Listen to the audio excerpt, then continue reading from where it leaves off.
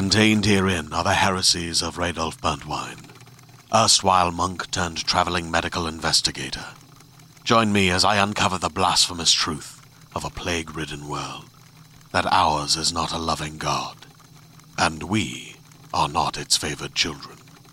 The heresies of Radolf Burntwine, coming January 2nd, wherever podcasts are available. Subscribe on iTunes at Toddcast Podcast. Hey. And he's just on our way. Right on. Good to see you, man. Thank you for doing this. Yeah, no problem. Sorry about it took a little bit of jumping in back and forth. We are actually we've been traveling for the last little bit, so it's been a little bit hectic. Yeah, all good, man. All good. Yeah, I was just looking forward to, like I think everybody in Vancouver, we're fans of your band. We love, the success you guys have had. We're looking forward to the new record and stuff. So yeah here's man, Danny. I'm pretty excited. Hey, right on. Cool. Hey, man. How's it going? Yeah, pretty good. Yeah. Doing really well. Thank you so much for hanging out with us. Oh, thank you for hanging out with me. Yeah. Have you guys managed to evade the world's biggest dodgeball game? Have you got COVID? So the tricky thing is, right, actually like a month ago, we both felt really sick. We went to the first show when it opened up in Vancouver, and we felt like we got it. But we took a test and it was negative, but they say those home tests, you can't really trust a negative. So we just assumed that we got it. What did you get it? Or? Yeah, the family we all managed to get it over Christmas break, and it hit my wife pretty hard. Christmas! Me, I know, and it was because it's the time I get off work from BCIT as well, and wow, the shittiest time. But it wasn't that bad. Like for me personally, I'm kind of sick right now. I got a bit of a chest thing, bit of a face thing going on, and I feel more sick now than I did when I had COVID. Shoot! Oh dang! That's it's one of it didn't hit me very hard at all. But I am also vaxxed and I'm boosted, and right, I'm ready to go. Did you guys have to cancel any shows because of COVID? We 2 years of shows. I guess that, yes. Stupid question. No, it's not stupid. It was for everybody. It was a curveball of how do you navigate this time in the world. It wasn't easy for anybody in the music community, but for us, we did some online stuff. We did some. It affected us like any other band, I think, because it was long enough of a period. Yeah, it was. At first, when it happened, we were kind of like, we lucked out because we are writing a new album, working on the new album, which is coming out April 8th, Spirit. Yep. And the thing is but then it dragged on a long time. And, when it comes to summertime, a lot of bands, when you're on cycle or off cycle, you play festivals and it's kind of carries you through. And so we feel fortunate that we're able to do music and we're able to make it through the pandemic. And now we're here.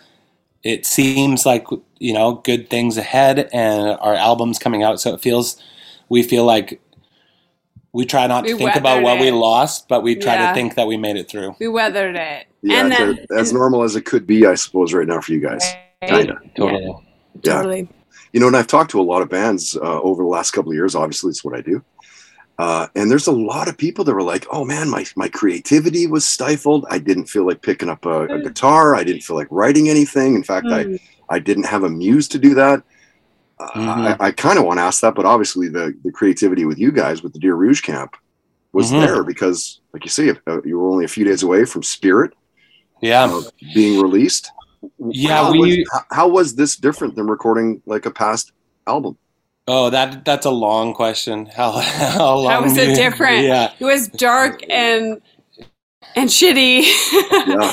But then, like I said to Thomas Darcy, I was like, I'm sad to leave because this is a bubble world where everything's okay in this world. Like we were walking from our Airbnb to the studio in Toronto, and it was easy. It was almost like point A, point B. That's your world. You couldn't do anything else. And for me, it was like, that makes the most sense at this point in my life. And I'm able to almost take my experiences and put them into song and be in this like sort of Thomas Darcy's studio, Toro Studios. That's where we recorded. Yeah. It's like a museum of synths. Yeah, it's incredible. And musicians coming through, and just it's a community. So we were there, and we were just like, out of any place we should be at this moment in time, it's here. Even though this point in history is very painful for a lot of people. So we were here. We were at that state, and we recorded the album, and it was beautiful. So in a way, this bubble world was like the best place to be in recording new music, because it was like we're okay with like being alone at this point in time. You know? And long story short, we were able to dig in the corners, and we had more time to try to make the album that we wanted to make. Nice hockey reference, by the way. I like that. Yeah. Long story short, but then none of the musicians were touring. We had to make the record differently because of COVID. So we have Justin Peroff from Broken Social Scene, Brendan Canning, Sheepdogs played horns on it, like a variety of cast. We got like Drew Dreka, who played strings for Dua Lipa. They're all in Toronto because they're not touring. And, you know, musicians, when they set out to make a record, they want to make a different record, or they want to take a step, and we were basically forced to take a step, and it felt like the result essentially, I tell people, I'm like, I have to tread lightly in my enthusiasm, because every artist has to think that their next record's the best. And this record, how do you say that without saying it? This record's amazing. But I think we birthed it out of pain. But everyone says that. What better place to make a record is out of pain and tragedy. Right. I mean, look at Fleetwood Mac Rumors. Yeah, I guess so. And so I think that's where that's such a great reference. And because the proof in the pudding. They hated each other at the time. Ooh. And you're like, that was the most heartfelt thing that they made, because they actually weren't thinking about what they were making. They were just communicating. And in the same way, the hardest point about this record for Spirit, for Dear Rouge, is that how much do we want to say? It's not like what was coming out of us. It's like how dark, how open do we want to be in this world that we're in at this point in time. And I even see about the cover of Spirit, it's tears and war paint. And when I say that to people, like Spirit Eyes, the cover, it was forest fires, pandemic, some of our personal losses in family, culminating into writing the record, the cover, taking the photo shoot, not knowing it was just through an iPhone. We took the photo, and it was out in the middle of the water. And it's like, that's the culmination of all those things. You couldn't just make that happen. It's just through the time frame. It's just like a timestamp. And that's the record. And we're so excited to share it, because it's coming through an honesty that essentially you couldn't get other than through pain. Essentially, we feel like it's our most sincere record yet. And the label and our team and stuff, they all feel the same way, so that's really good. Yeah, right. So you could almost say it's the reverse of creativity being stifled. It sounds like you almost had like too much of a well to draw from.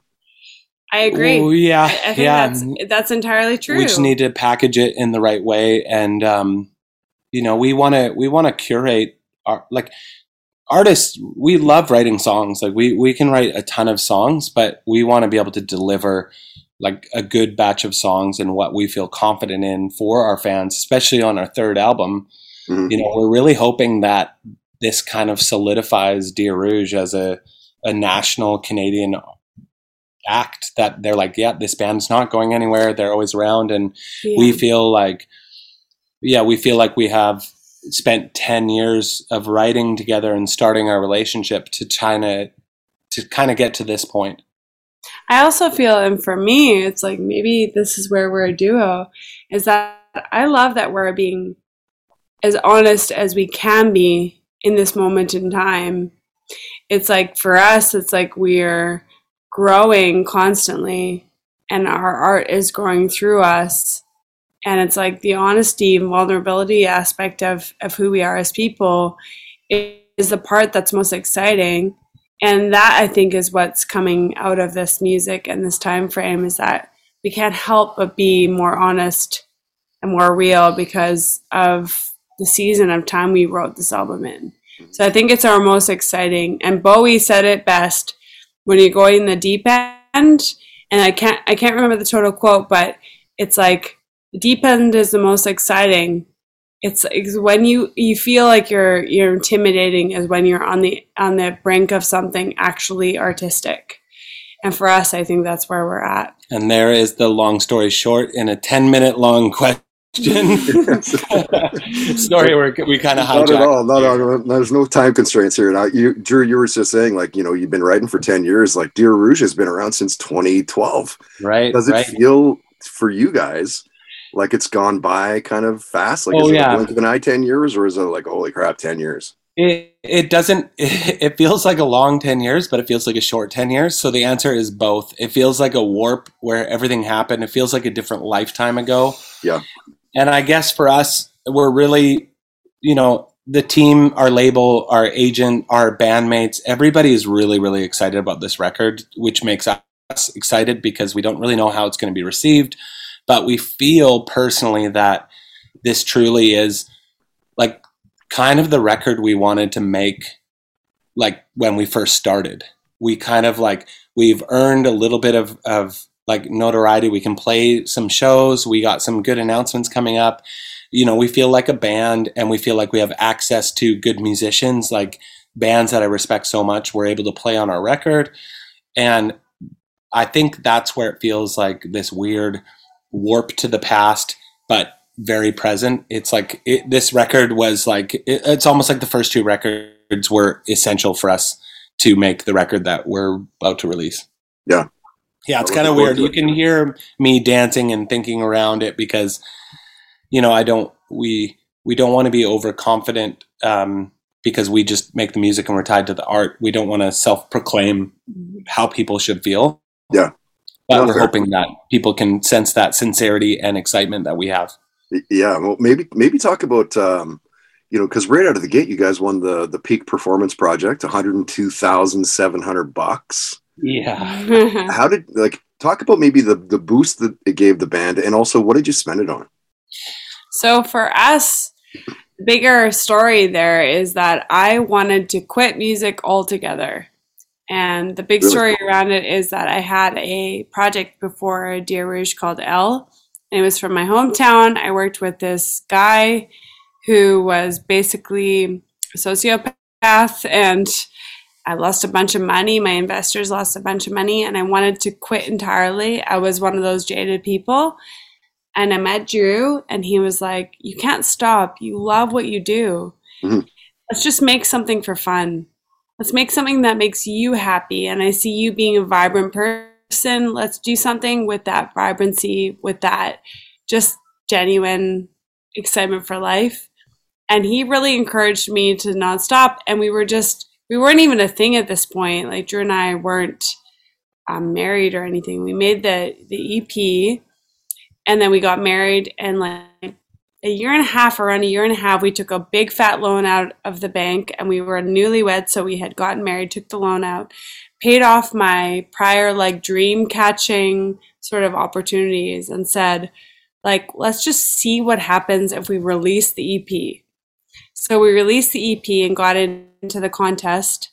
And I remember just being in my car crying, being like, this wasn't supposed to happen. Like, I was supposed to stop pursuing this dream. And so we just put the EP out there. It's crazy.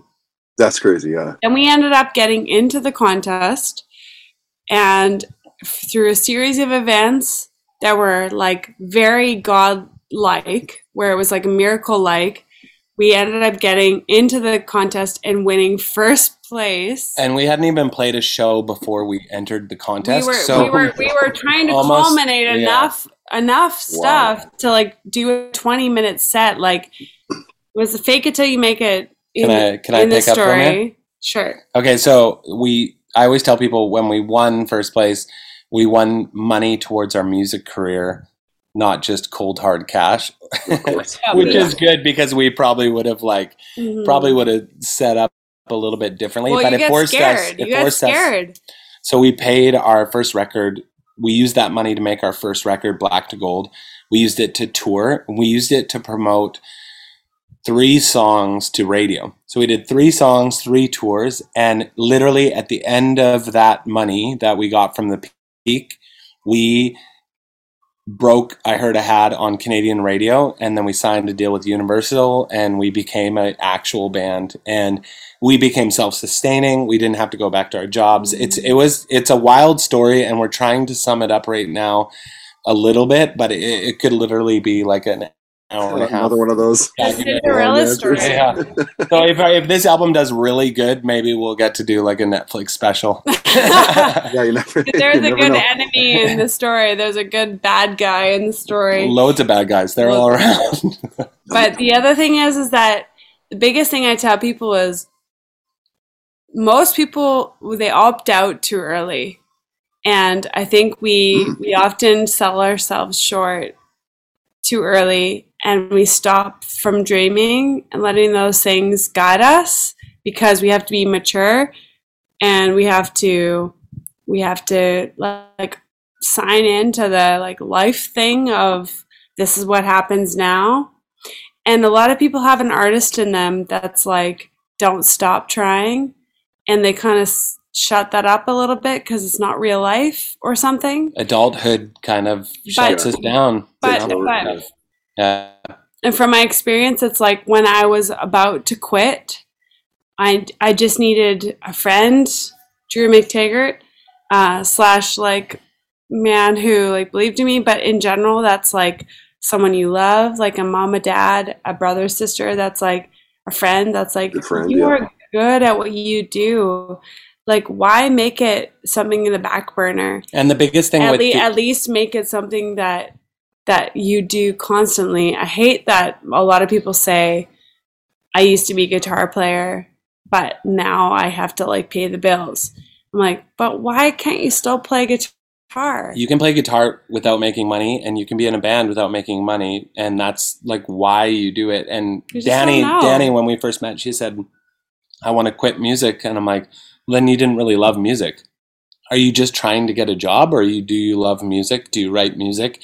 Is it a part of your being? Because to do music as a job is an honor, you know, like all the, like, you know, Todd, like all the entertainment industry, it's so fleeting and so transient. And if you get the opportunity, you're just grateful that you get that opportunity to be in the industry. And that's kind of where we're at. And we like to think that, you know, if all this went away, we would still be creating music because we love it.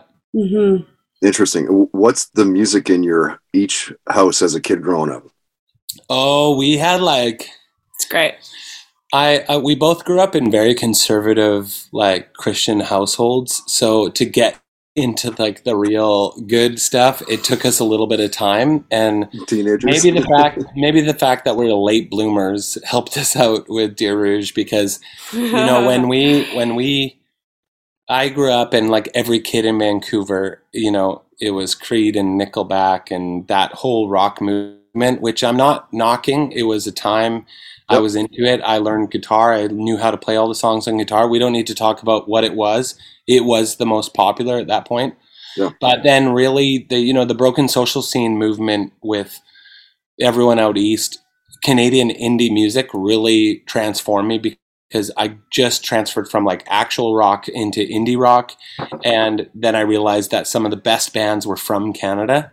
And then I was like, I'm starting a band. This is what I'm doing, you know? Drew had a band called McLean before I ever came into the picture.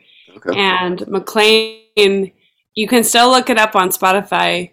The songs are so beautiful. It's like pretty music, Drew's like Death Cab for Cutie kind of thing. He's a great singer, and that was like something that actually drew me to him. Drew me to Drew. Anyways, is that a joke? No, yeah, it's just. I'll insert the rim shot later here. Yeah. Can you edit that out of it? Okay. No, it's cute. Anyways, he's such a great songwriter. Thank you. And that project's still available. You can go check it out. Okay. My stuff at the time was not as awesome. I was still finding my niche, but also the people to work with, like where in Alberta there wasn't much of a music scene.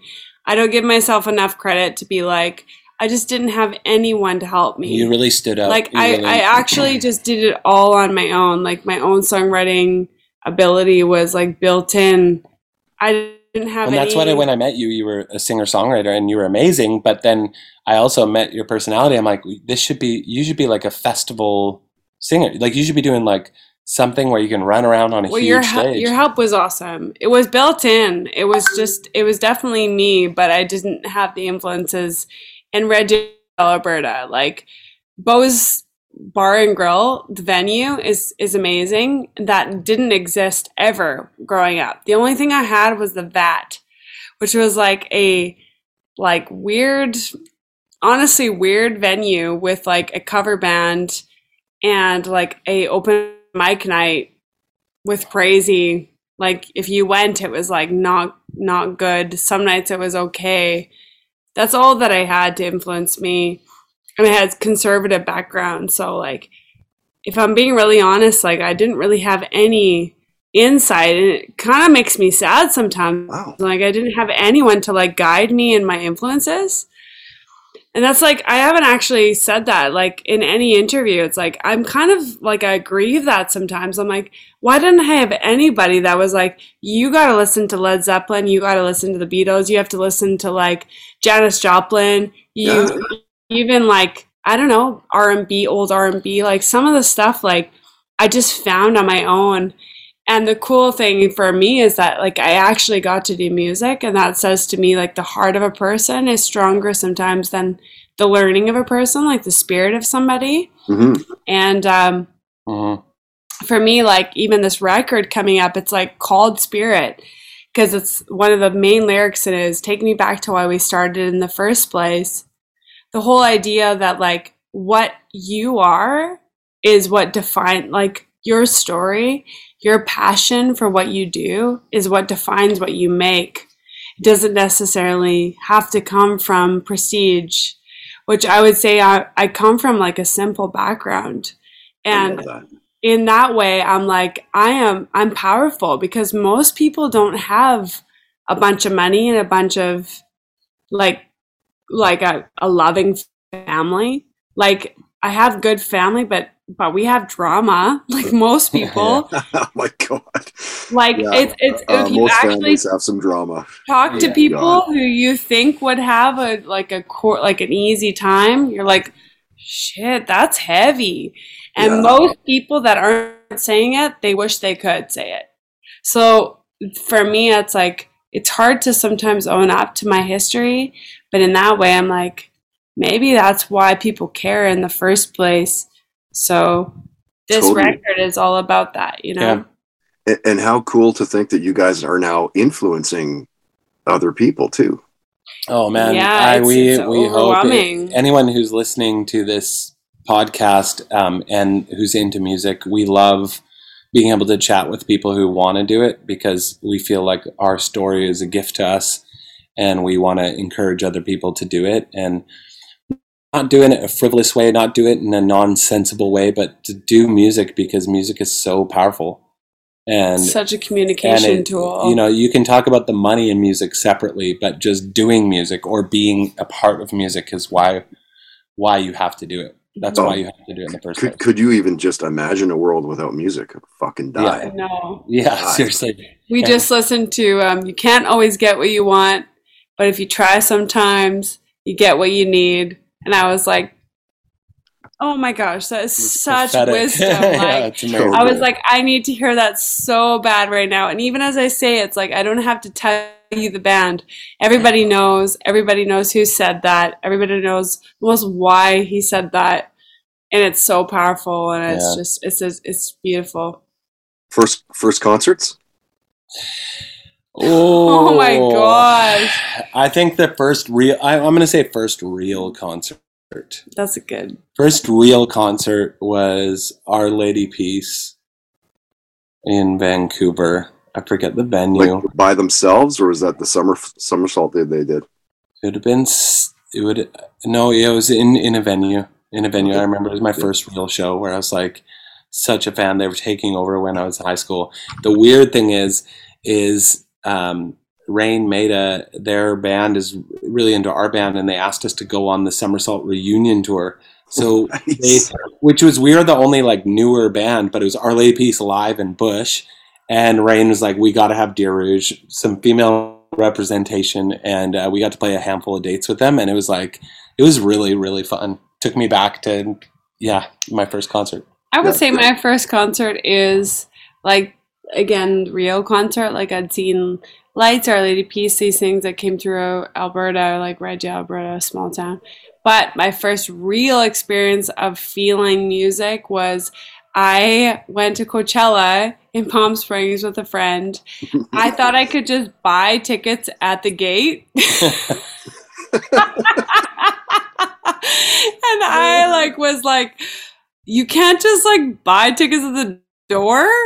They're like, there's no door. People buy like a year in advance. Cool. I was like, okay. So I put my sandals on my wrists. I'm like, you guys go in. I will find a way. Put my sandals on my wrists. I bombed it through the security and snuck in, and I got to see the best acts in the world. She saw Flea and Tom York. And I saw Atoms for Peace. I saw Jay-Z. I saw like Sigur Rós. I saw Peach Pit. I was just like, what is happening? Peach Pit was not a lot. Yeah, they were. Passion Pit.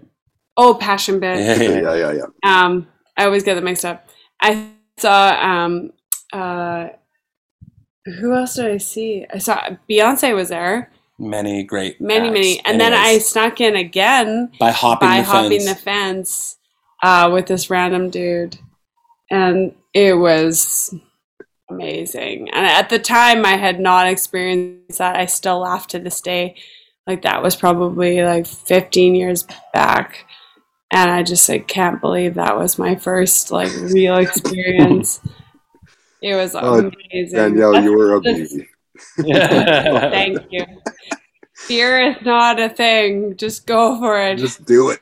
Just do it. Yeah, don't encourage anyone listening. Don't try that these days at Coachella. Don't. You will get shot. Guys, I said I was going to be like 15, 20. We're well past that now. So I do want to respect your time. I do have a few other questions I want to get to, though. Okay, let's do it. Let's do rapid fire. Cool.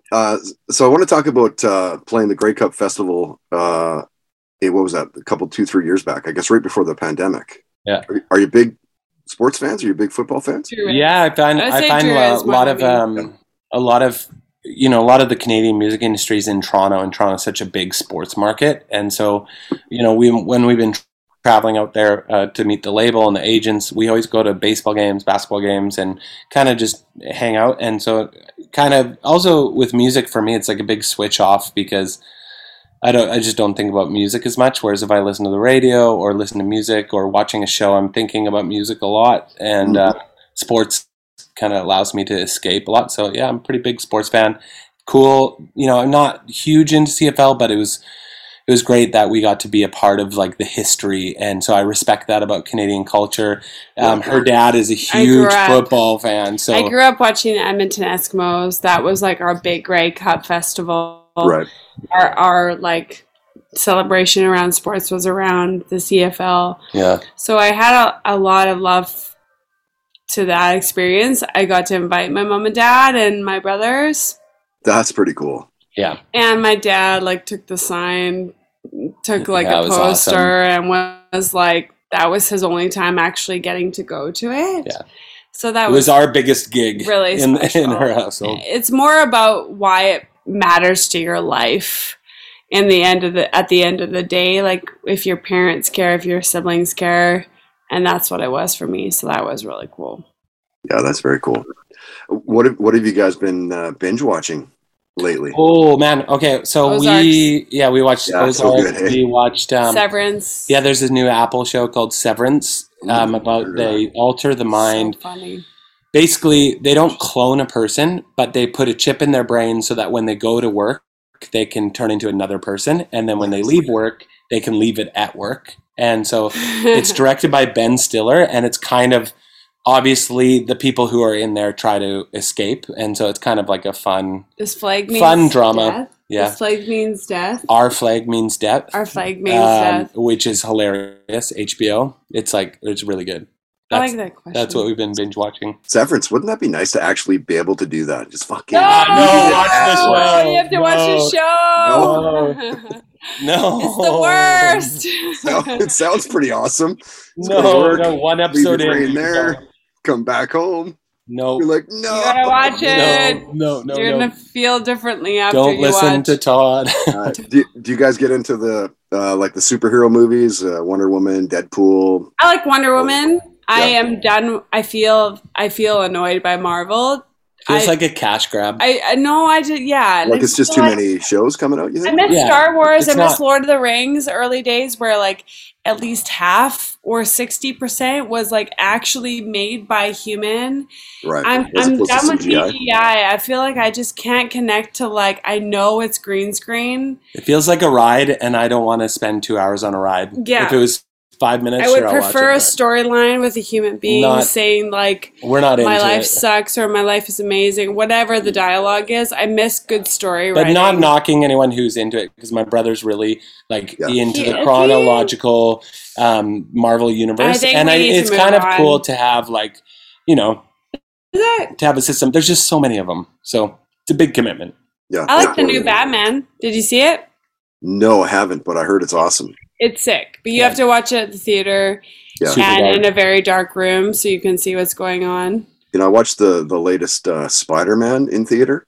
Oh, nice. I don't know if you've ever been in a theater where on the sides it also shows part of the movie. Oh, snap. What? That's insane. No, I haven't. Mind trip. It's just the craziest. Like as he's swinging through the streets and shit, you see sides of buildings. Yeah, it's amazing. Peripheral. Cool. We got to do that. Yeah, so cool. That. Where was the last place you guys vacationed? We are on vacation right now. That's why we are. Can you tell? Oh my god, I'm taking you on vacation. We're on a bed. Oh, that's the worst. You should have told me to take a hike. We could have done No. We're at the end, it's fine. And we've been working all along because we have the release coming up. So it's not like a official like we put an email vacation. It's more just like we are in a hot place and we're doing a little bit of work. So we're happy to be here. Nice. All right, I'll ask two more and I'll wrap it up here. Okay. I want you each to share a near-death story where you're like, holy crap, I could have died just now. Okay, I was dating Danielle and I was longboarding in Alberta, and we didn't have a helmet, so wear your helmet. And I didn't wear a helmet because we were on a path in a park, and then her brother said, let's take that hill. And I was like, actually, I'm not that good. But then I was like, I'm not going to say no. Worst case scenario, I'll just roll on the grass. Right. And the longboard got going too fast, shot out, and I like literally went headfirst in the pavement, and I was unconscious, and they flew me from Red Deer to Edmonton. I should have been paralyzed or dead, but all I lost was my smell. So kind of related. No sense of smell? I have no sense of smell. So like Danny's probably been farting during this whole interview. Oh my gosh. Letting out the brown ghosts. True. Okay, you go. I'm so embarrassed. Do you like how quick that story was? I did it in like... And he like the Coles Notes version. I'm sure there was like a good 5 minutes. But it's like the hard facts. And you know what the thing is like, it was very extreme. You could have even just said my feet smell or something, but you went right to the most embarrassing thing. I take it back. Interviewers. It wasn't the whole time. It was just here and there. Yeah. Just a little crop dusting. Okay, here you go. All right. My near death was a music video, actually, for Dear Rouge's first release. Really? Yeah, a song that's not out there anymore. It's on Degrassi. No, it's on. It's still. I think you can listen. It's called "Thinking About You." We were on the roof of a probably 20-story, 30-story. It wasn't that high. It's smaller. High enough to be dead. Yeah. High enough you don't want to fall off. Yeah, that's pretty dark, but whatever. I don't have a fear of heights. I literally was just free form. There was no any fencing, any structure around the top of the building. And the guy was like, you guys can go up. You can use the high rooftop for your video. So we went up and I was just selfieing And I got so close to the edge, just trying to get the perfect shot. This guy was like, whoa, whoa, whoa, whoa, whoa. I was literally like one step away from going back. I'm sure I would have caught myself because I'm very strong, but I don't know. It was scary. It was terrifying. I was like, I think that could have been really bad. Yeah. And I think that's my near death. I'm pretty on it with scary situations where I know where I am. We've had this question is actually an hour-long podcast. So if you want to talk about all our 9 lives, we got I know, right? Like, and that's the reason I almost got like everybody I talk to, almost like 90% of the people I talk to. Usually drowning, right? Like everybody has a story. Like everybody has had a brush with it. I got some intense ones for sure. There has more than one. All right, last question. Dear Rouge won the Juno for Breakthrough Group of the Year 2016. Where does that stack in like career highlights? Can you nail it down to one career highlight? That would not be the one that I would choose for a career highlight, but it's the most tangible. So, award shows, like up to that point, I felt like we were working so hard and we had so many experiences and we got so many opportunities. But when I tell people we won the Juno, it's a tangible thing that they can relate to and the most accessible thing, because sometimes I'm like, when we toured with this band, and it depends if people care about the band or not. But the Junos is truly like, we got more than winning, we got to perform on it, and they announced us as the winners of that Juno. So it was like, it kind of just sums it up. And so it's an easy way of saying that. That's what I would say is like, it's not what the award, winning the award, it was the representation of what the award meant. And we were breaking through, we were breaking as a band, and we became a Canadian band through that process. So, yeah, I think it was amazing. Like I had a dream when I was a kid of doing music for a career, and in that moment I had a flashback of that, and I was probably like 10, and I had in that moment of performing, actually more than winning, performing, I felt like that was that and it was really special to me. So I always be thankful to the Junos for that. Also, it's just like anything in life, it's hard to have people say you stamp you as being something, and it's not about that, like people's view of you. It's not the most important thing, but when it shouldn't matter.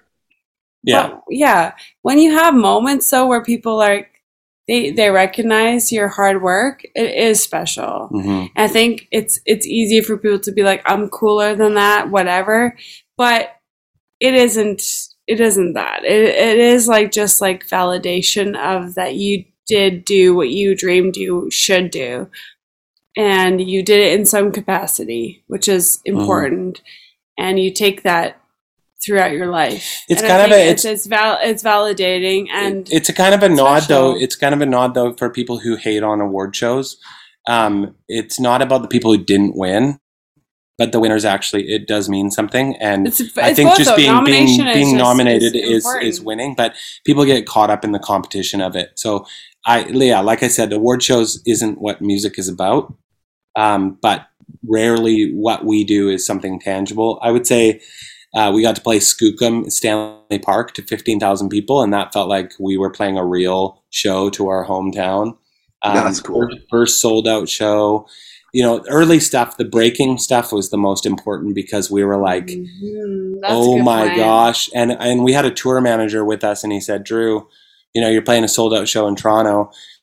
And he's like, you guys will sell out tons of other shows. You'll play bigger shows than this. But right now, this feels the best because you've never had it before. And so that kind of was all a part of that Juno, process. And the Juno was just that like little cherry on top. So yeah, it's kind of the breaking is all really exciting. And as we're talking to you, it's cool to remind ourselves of all this because we get to release another album, and we love this album, and I hope that people really enjoy it. And I hope that it moves the needle for Dear Rouge. But if it doesn't, we are satisfied with what we created. April 8th, Spirit, New Deer, Rouge. I'm going to let you guys get back to your vacation. Thank you for taking the time out to hang with the Toddcast here in your hometown. Toddcast! Thank you so much for even considering to chat with us. Are you kidding me? I love you guys. I honestly love you guys. What you do is so special, and we are honored to be part of the story that you're creating and all the effort to get it out into the world. You're really awesome. So thank you so much. Come hang out with us at a show. We're playing Vance Joy Rogers Arena. We have an opening slot for an unnamed beautiful band in August that will come at the end of April. Wow. And then we have a headline show that's not announced. We'll be in Vancouver in the fall. Down the chute. Lots of good stuff ahead. So I'll make a Vancouver show, and I'd love to see you guys. Thanks again for doing this. Have a great night, and we'll see you online. Anytime. Cheers. Thanks so much for having us. The Toddcast Podcast. Follow on Instagram and Twitter at Toddcast Podcast. Hey, I'm Jillian Clare, the host of the podcast Thanks for Coming In. I've accumulated some pretty crazy audition stories over the past 20 years, and so have my friends. And I was like, you know what? No, not gonna do this. And then Disney calls and is like, we need you to come test for the Ant-Man movies. I didn't know if my scene was gonna get cut or not. Ooh, I could play that. Tune in every Thursday to hear your favorite actors tell the funniest, saddest, and most cringeworthy audition stories. Sometimes even the one that got away. Thanks for Coming In is available on Apple, Spotify, Stitcher, or wherever you get your podcasts.